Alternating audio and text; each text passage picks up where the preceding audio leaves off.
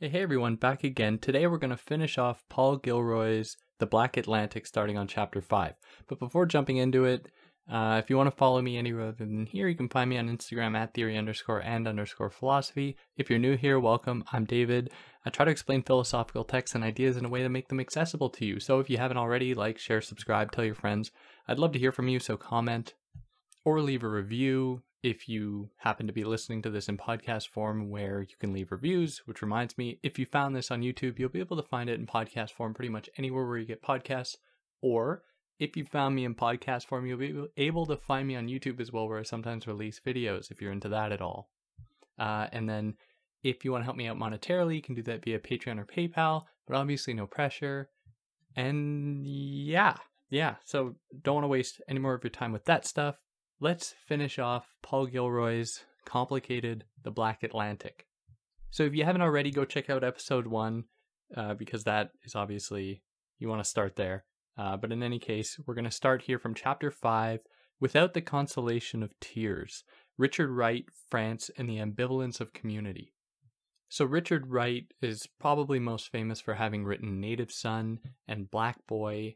He was also, he's a prolific writer. He wrote a lot. He kept diaries, if I can call them diaries. He kept like journals of his travels all across the world. And writing was a big part of his life. So this idea about his movement speaks to Gilroy as being indicative or embodying this notion of the Black Atlantic, this notion that Black bodies are constantly in motion. Identities aren't fixed, especially not Black identities. And so Richard Wright really embodies that with his actual physical movement through space.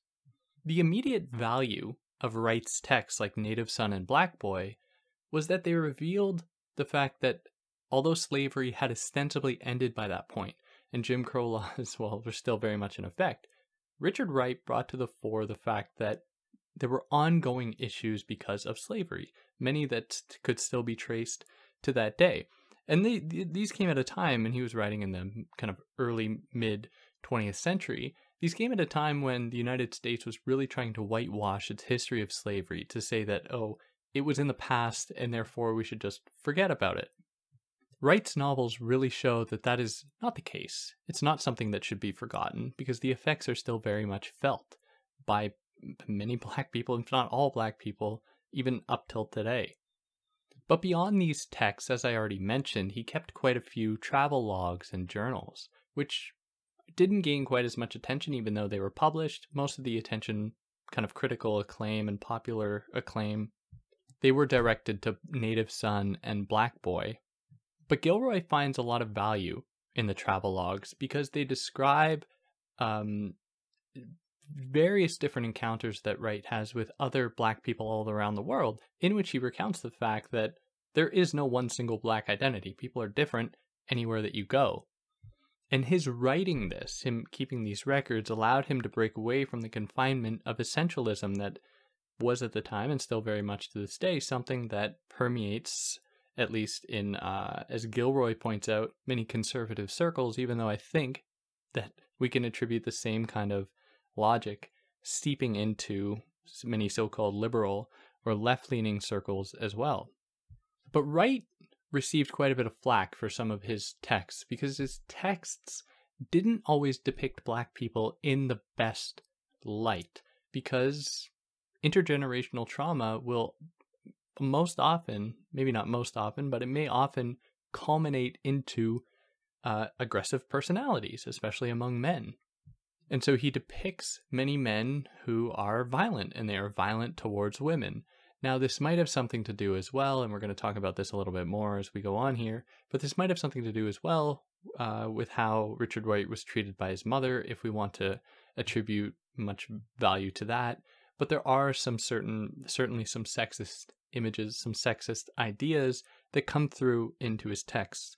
Again, we're going to complicate this a bit as we go on, but just to put it out there, he didn't receive as much praise as perhaps he would have expected because of the issue that he didn't always depict Black people in the best light.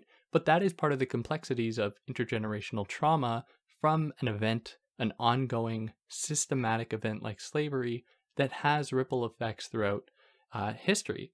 Now, when confronting the realities that might come out as a result of that, if you try to approach it neutrally, where violence committed by, in some of his stories, committed by black men against other people, if that is just viewed ostensibly neutrally, then it is viewed as being negative, which of course it's negative.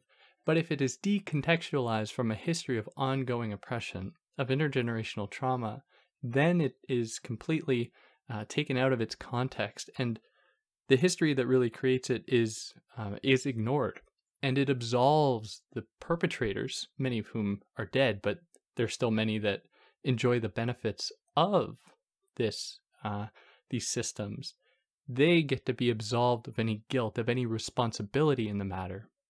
Now, there's a lot to say about Richard Wright as a political figure as well, because he spent a great deal of time occupying certain communist circles, but he quickly became, maybe not so quickly, but at some point he became disillusioned with Marxism, with communism, because he felt that it was quite reductive. He wasn't received very well in those circles because, to be quite frank, many Marxist circles are concerningly white. They reflect certain white interests. There are some circles where that's not the case. Certain black feminist approaches to Marxism definitely call attention to these issues, and they are great alternatives. But at the time, in the 40s, there were very few such circles, so Richard Wright would have had to occupy certain white men-run communist circles, which didn't always reflect his interest or the interest of other people with whom he identified. Now, this didn't mean that he was received particularly well, even by his fellow black citizens in the United States, because he drew quite heavily from existential and psychoanalytic philosophy. So some of his inspirations were Freud, Kierkegaard, Sartre, Nietzsche. These figures all played some role in his own philosophy, his own way to look at the world, which for some black commentators was a sign of his departing from black knowledge, from black communities, and becoming less authentic. Now, we've already troubled this in the first part, and Gilroy troubled it in the first half, because Gilroy asks, well, what is an authentically black identity? Why can't Richard Wright use these philosophers to think about his own life? Could they not offer something that would help him better understand his situation? And it's not as though he just takes their words and plagiarizes them as his own. He is mutating those words in order to comply with his own experiences in the world, which there's a great deal of value to. Now, both his existential and psychoanalytic leanings got him into some hot water in different ways. So his existential leanings certainly contributed to his being viewed as almost an apologist for slavery, or saying almost like the hardships that black people experience can't all be attributable to slavery, and there is some degree of responsibility on the part of black citizens to do their part. Now, Gilroy complicates this, and I have to put a huge asterisk here to say that this is in no way Gilroy's way of saying that he somehow doesn't associate with his own ancestors and their experiences of oppression and his own. He's in no way saying that. Rather, he's drawing attention to the fact that people were very quick to go after Richard Wright for not abiding by the scripts expected of him as a black academic and a black intellectual, because he really sought to get at the complexities of the aftermath of slavery and ongoing Jim Crow laws, and how that affects black citizens, and how even within those communities there are obviously going to be conflicts. Now, for my own part, as a 20-something-year-old white dude, I do want to say that something about Gilroy's really sticking to this point is a little bit unsettling to me. And I don't know if this is just my white guilt coming in, but he is almost saying the obvious here, in that, of course, there are going to be conflicts within the black community. Like, obviously, every community is going to have conflicts. But he pays such attention to it that I just don't understand what point he's trying to make. Because, and this isn't his fault really, but it's so easy to read this text and say, oh look, I have Paul Gilroy's approval that slavery is done black people just need to pull up their bootstraps and then just get over it and move on. Now, while I know for a fact that that's not what he's saying, I think that it's not nearly as clear as it could be that that's not what he's saying, if that makes any sense. So I try not to put my own 2 cents in too often, but it's just something, I just found it unsettling, and it kind of comes about throughout the course of the book here, or throughout the entirety of the book, that there are these moments in which Gilroy is almost giving ammunition to people prepared to, essentially lay the blame on black people today and at the time that he was writing it. But just putting that out there. So Wright, as I already mentioned, spent a lot of his time as a communist, at least subscribing to those views.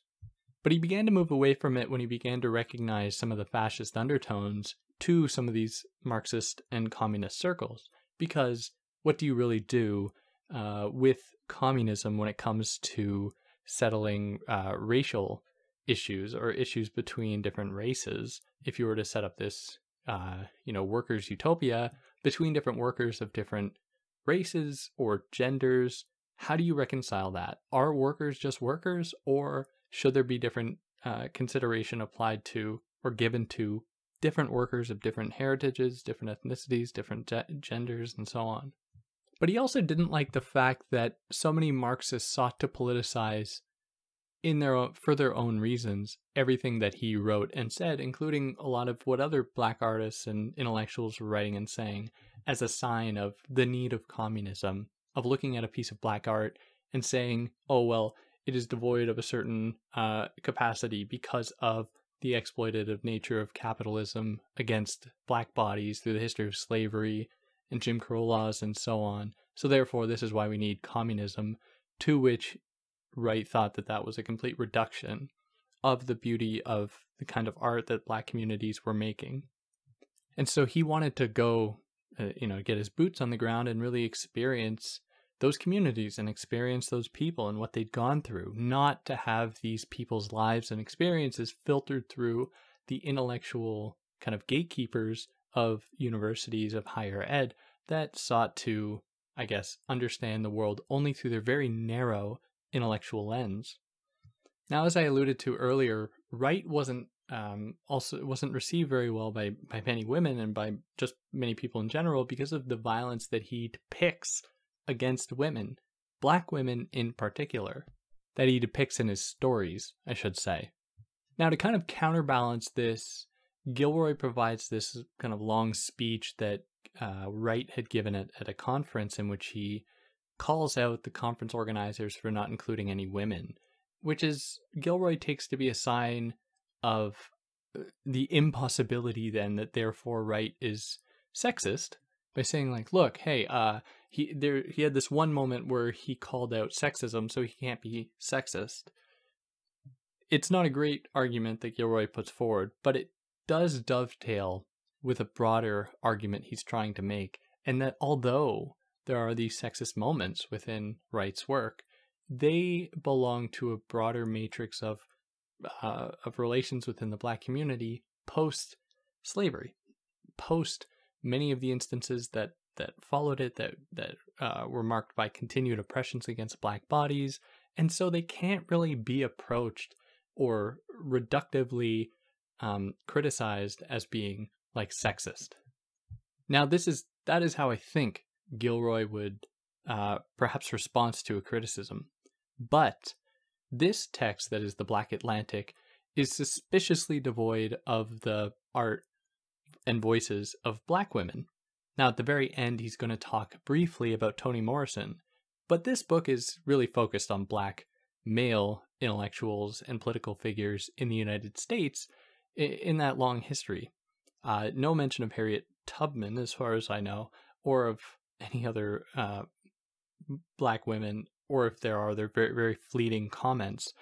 He makes reference to Patricia Hill Collins to say that she was wrong about her considering the experiences of black women as being something particular, because Gilroy sees that as being too homogenous. That she's just homogenizing the experiences of black women, when I would hazard that she's actually doing quite the opposite. But in any case, this text is suspiciously devoid of the experiences of Black women. Now, this isn't to say that he had to do anything. This book is still brilliant in so many ways, but it does strike me as a little bit dissonant, or it enters my mind a little bit dissonantly when there are these moments defending sexism or trying to complicate it. But this is really the nature of his argument. That is, he is pointing to the ways that many figures following the Black Atlantic embody these contradictory personalities. They embody these contradictory identities. So, what interests Gilroy about Wright, or what about Wright interests Gilroy, is that he embodies both an affirmation and a negation of the Western civilization that formed him. There are elements within his thought that seem to embrace certain tenets of Western civilization, whereas there are elements that certainly oppose it in his adamant rejection of racism, of continued systemic oppression, and so on. And that puts us here into chapter 6, Not a Story to Pass On, Living Memory and the Slave Sublime. Now, insofar as modernity is often characterized as a move away from tradition, as a move away from roots, as a move away from superstition, from religion, and so on, what Gilroy wants to try and do is find a way to oppose modernity without hearkening back to this idea of tradition, because for him that would only be a regression. So how this manifested itself in the first half was in the way that Gilroy was criticizing these ideas about Afrocentrism or criticizing Black nationalism, because he sees those more as reactions to modernity rather than meaningful political challenges to it. Because for him, the critique must come to some extent, even though he has a point where he sort of disturbs this idea, but it must come from within. That is, there is going to be no effective critique that actually derives from out of it. Because even this logic of tradition that ostensibly challenges modernity is itself part of that same project, as we saw time and time again in the first half. Modernity loves to categorize. It loves to say, these people are like this, those people are like that. It operates through these binary frameworks proffered up by certain scientism, certain scientific rationality that seeks to make things understandable. Much like the way that tradition would, at least in the way that tradition is often offered as a solution to the problems of modernity. So obviously one of the big issues with Afrocentrism or with Black nationalism is that there is no one single African identity. It's not as though people in Africa just form this homogeneous mass.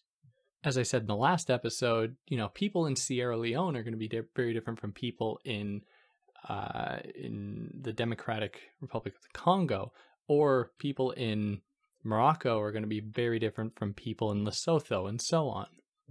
Now, he goes so far as to say that Afrocentrism is really just Americocentrism or Americacentrism, but packaged up in another way, because it only reflects the interests of certain Black Americans to have this space or to construct Africa in such a way so that it can be easily understandable, easily digestible, and provide a safe and clear alternative to the horrors, because let's not forget, they are horrors that were going on, to the horrors that are continually being exerted upon Black bodies. Now, I don't entirely know about his argument here. I don't know how I feel about it. And I get a lot of my knowledge about the world from TikTok, but I remember listening to this one TikTok, and I wish I could give, I think he was a dude, give him credit for it.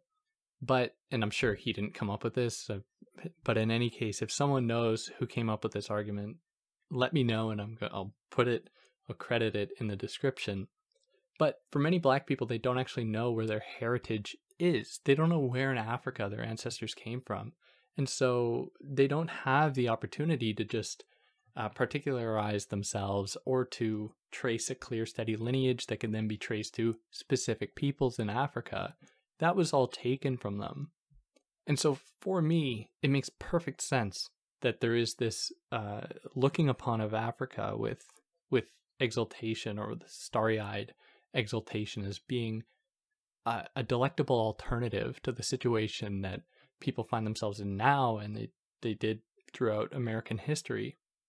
Now, what I would want to dissuade is someone hearing this and saying, oh, David thinks that if people just found out what their real heritage was, then that would just solve their identities for them, and that would be it. I absolutely do not think that.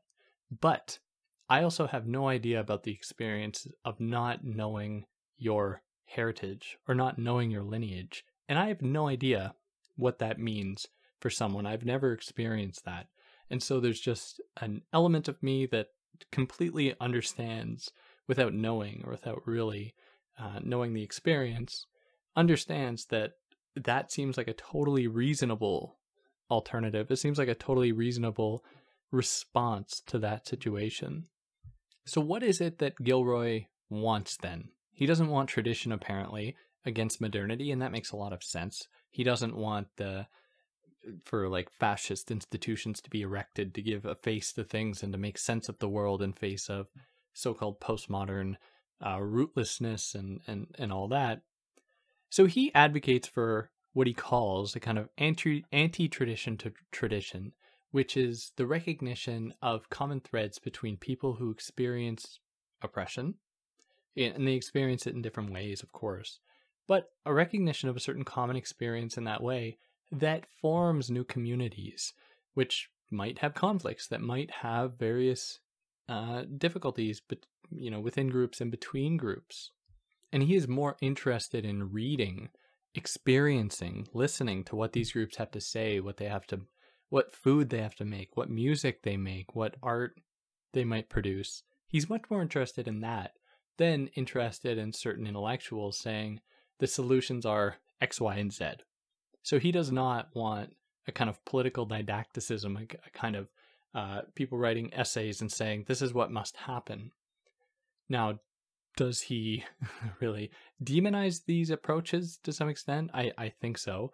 But where the value is for me in what Gilroy is saying here is his attributing so much value to the everyday and to giving voices and to listening to people who experience that world and aren't filtered through the very reductive medium of higher education. Then in kind of a sudden shift, he begins to think about the possibility of there being alliances between differently marginalized groups. And he considers the possibility of alliances between Jewish people and between Black people, which he obviously says there isn't this magical affiliation that can be drawn between people, even though they've undergone similar experiences. Now, he focuses most on the Holocaust, not as much on the history of the slavery of Jewish people, like all throughout history, not so much on that, even though he makes some reference to it. Instead, he chooses to focus in comparing the Holocaust to slavery, which is it's a comparison that's very difficult to make. It's a tenuous argument. It's not one that I would ever, certainly not one that I would ever want to make. And he also recognizes that he's on shaky ground here, in that it's very difficult to talk about these two things as though they are the same, where one was the systematic erasure or attempt to erase a people off the face of the earth, while the other was using a people for the benefit of others, notably slave owners in the United States. And this isn't at all to say one is worse than the other. Like, there's no way to quantify that.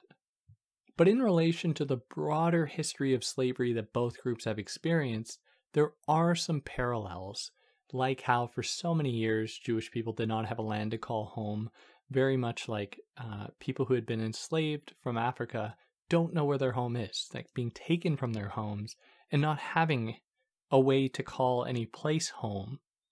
Now, despite this possible affiliation or any other affiliations that can be drawn between the two groups, obviously there are issues. There are definitely issues when it comes to many Black people sympathizing with the current ongoing plight of the Palestinian people, for example. So there aren't these magical alliances that can be unearthed here.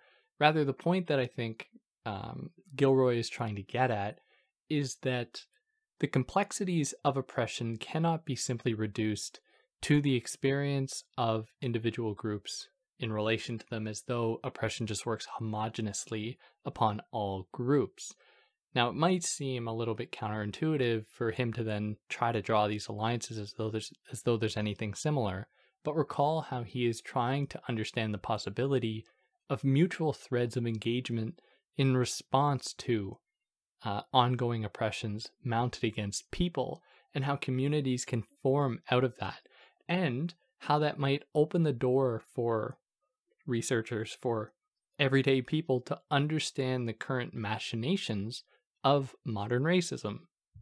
And so he thinks that there's a lot of benefit to the possibility of having open dialogue between marginalized groups and how they experienced racism, how they experienced discrimination, to better understand the functioning of racism. Where does it come from? How does it work?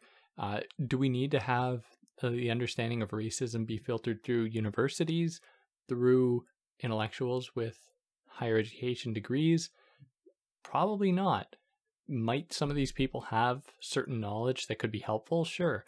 But a lot more can be gleaned from the real experiences of people who have been repeatedly silenced by both the oppressors and by both, intellectuals who try to speak on behalf of everyday people. Now, of course, there are other difficulties here especially when it comes to drawing lines of affiliation between Black people and Jewish people. And so James Baldwin at one point said that, of course, the kind of plight that Jewish people experience is immeasurable. But he says that there is a certain degree of privilege associated with people who could be white passing, who can look white, who can walk down the road and it not be known that they are a target for oppression. Now, that is obviously a very tenuous argument, because a lot of Jewish people don't just walk down the road without being easily marked or identified. There are certain cultural icons that are associated with Jewishness that are then used against Jewish people. So although their skin color might not be one way, in many ways their cultural iconography, icons, are in themselves a part of their identity.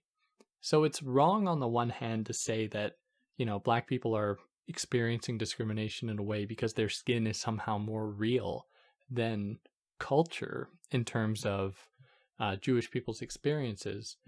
But on the other hand, he certainly has a point in the way that there is no possibility to hide for Black people. Being Black means that your life is always going to be seen as that. Now, Gilroy doesn't provide this argument or problematize this quite as much, but I think it's important to always take these very difficult comparisons with a grain of salt and to really wrestle with them to, I guess, the goal is not just to be unproblematic, but to not reproduce harms or violences against any population. And now finally, in the last pages of the book, he considers Toni Morrison's text Beloved, her book Beloved, as a book that really captures the traumatic aftermath of slavery and the way that intergenerational trauma works. And this comes out in other texts as well, like The Bluest Eye, for example, where the ongoing effects of racism and slavery leave indelible marks upon Black bodies, upon Black people's minds as well. And it can't just be undone overnight. It can't be undone over centuries, perhaps even a millennia. And this is why the project of reconciliation is one that will never end, or as Angela Davis says, freedom is a constant struggle. There is no end, and I think that it is quite operational and it is quite effective, or would be quite effective, if we understood that there might not be an end to this, the possibility or the trauma that has been inflicted. Does that mean that nothing should be done? Absolutely not. It means, in fact, that we should be trying harder. We should be allocating more and more resources to make those lives as easy or as close to being better as they can. Because the issue with saying that there can be an end would then imply that there can be certain criteria laid out, upon which point we can say, we can wipe our hands of the issue. Society at large can wipe its hands of the issue and say, we are done with this. The trauma has been dealt with, and that is it. I fear that that point might never come, and so we must always be prepared to rectify the situation as best as possible through reconciliation. Now, one of the other guiding threads between the Holocaust and between slavery was just the way that they both abide by certain logics of modernity. They were not exterior elements to modernity. In fact, they were both potentiated by modernity.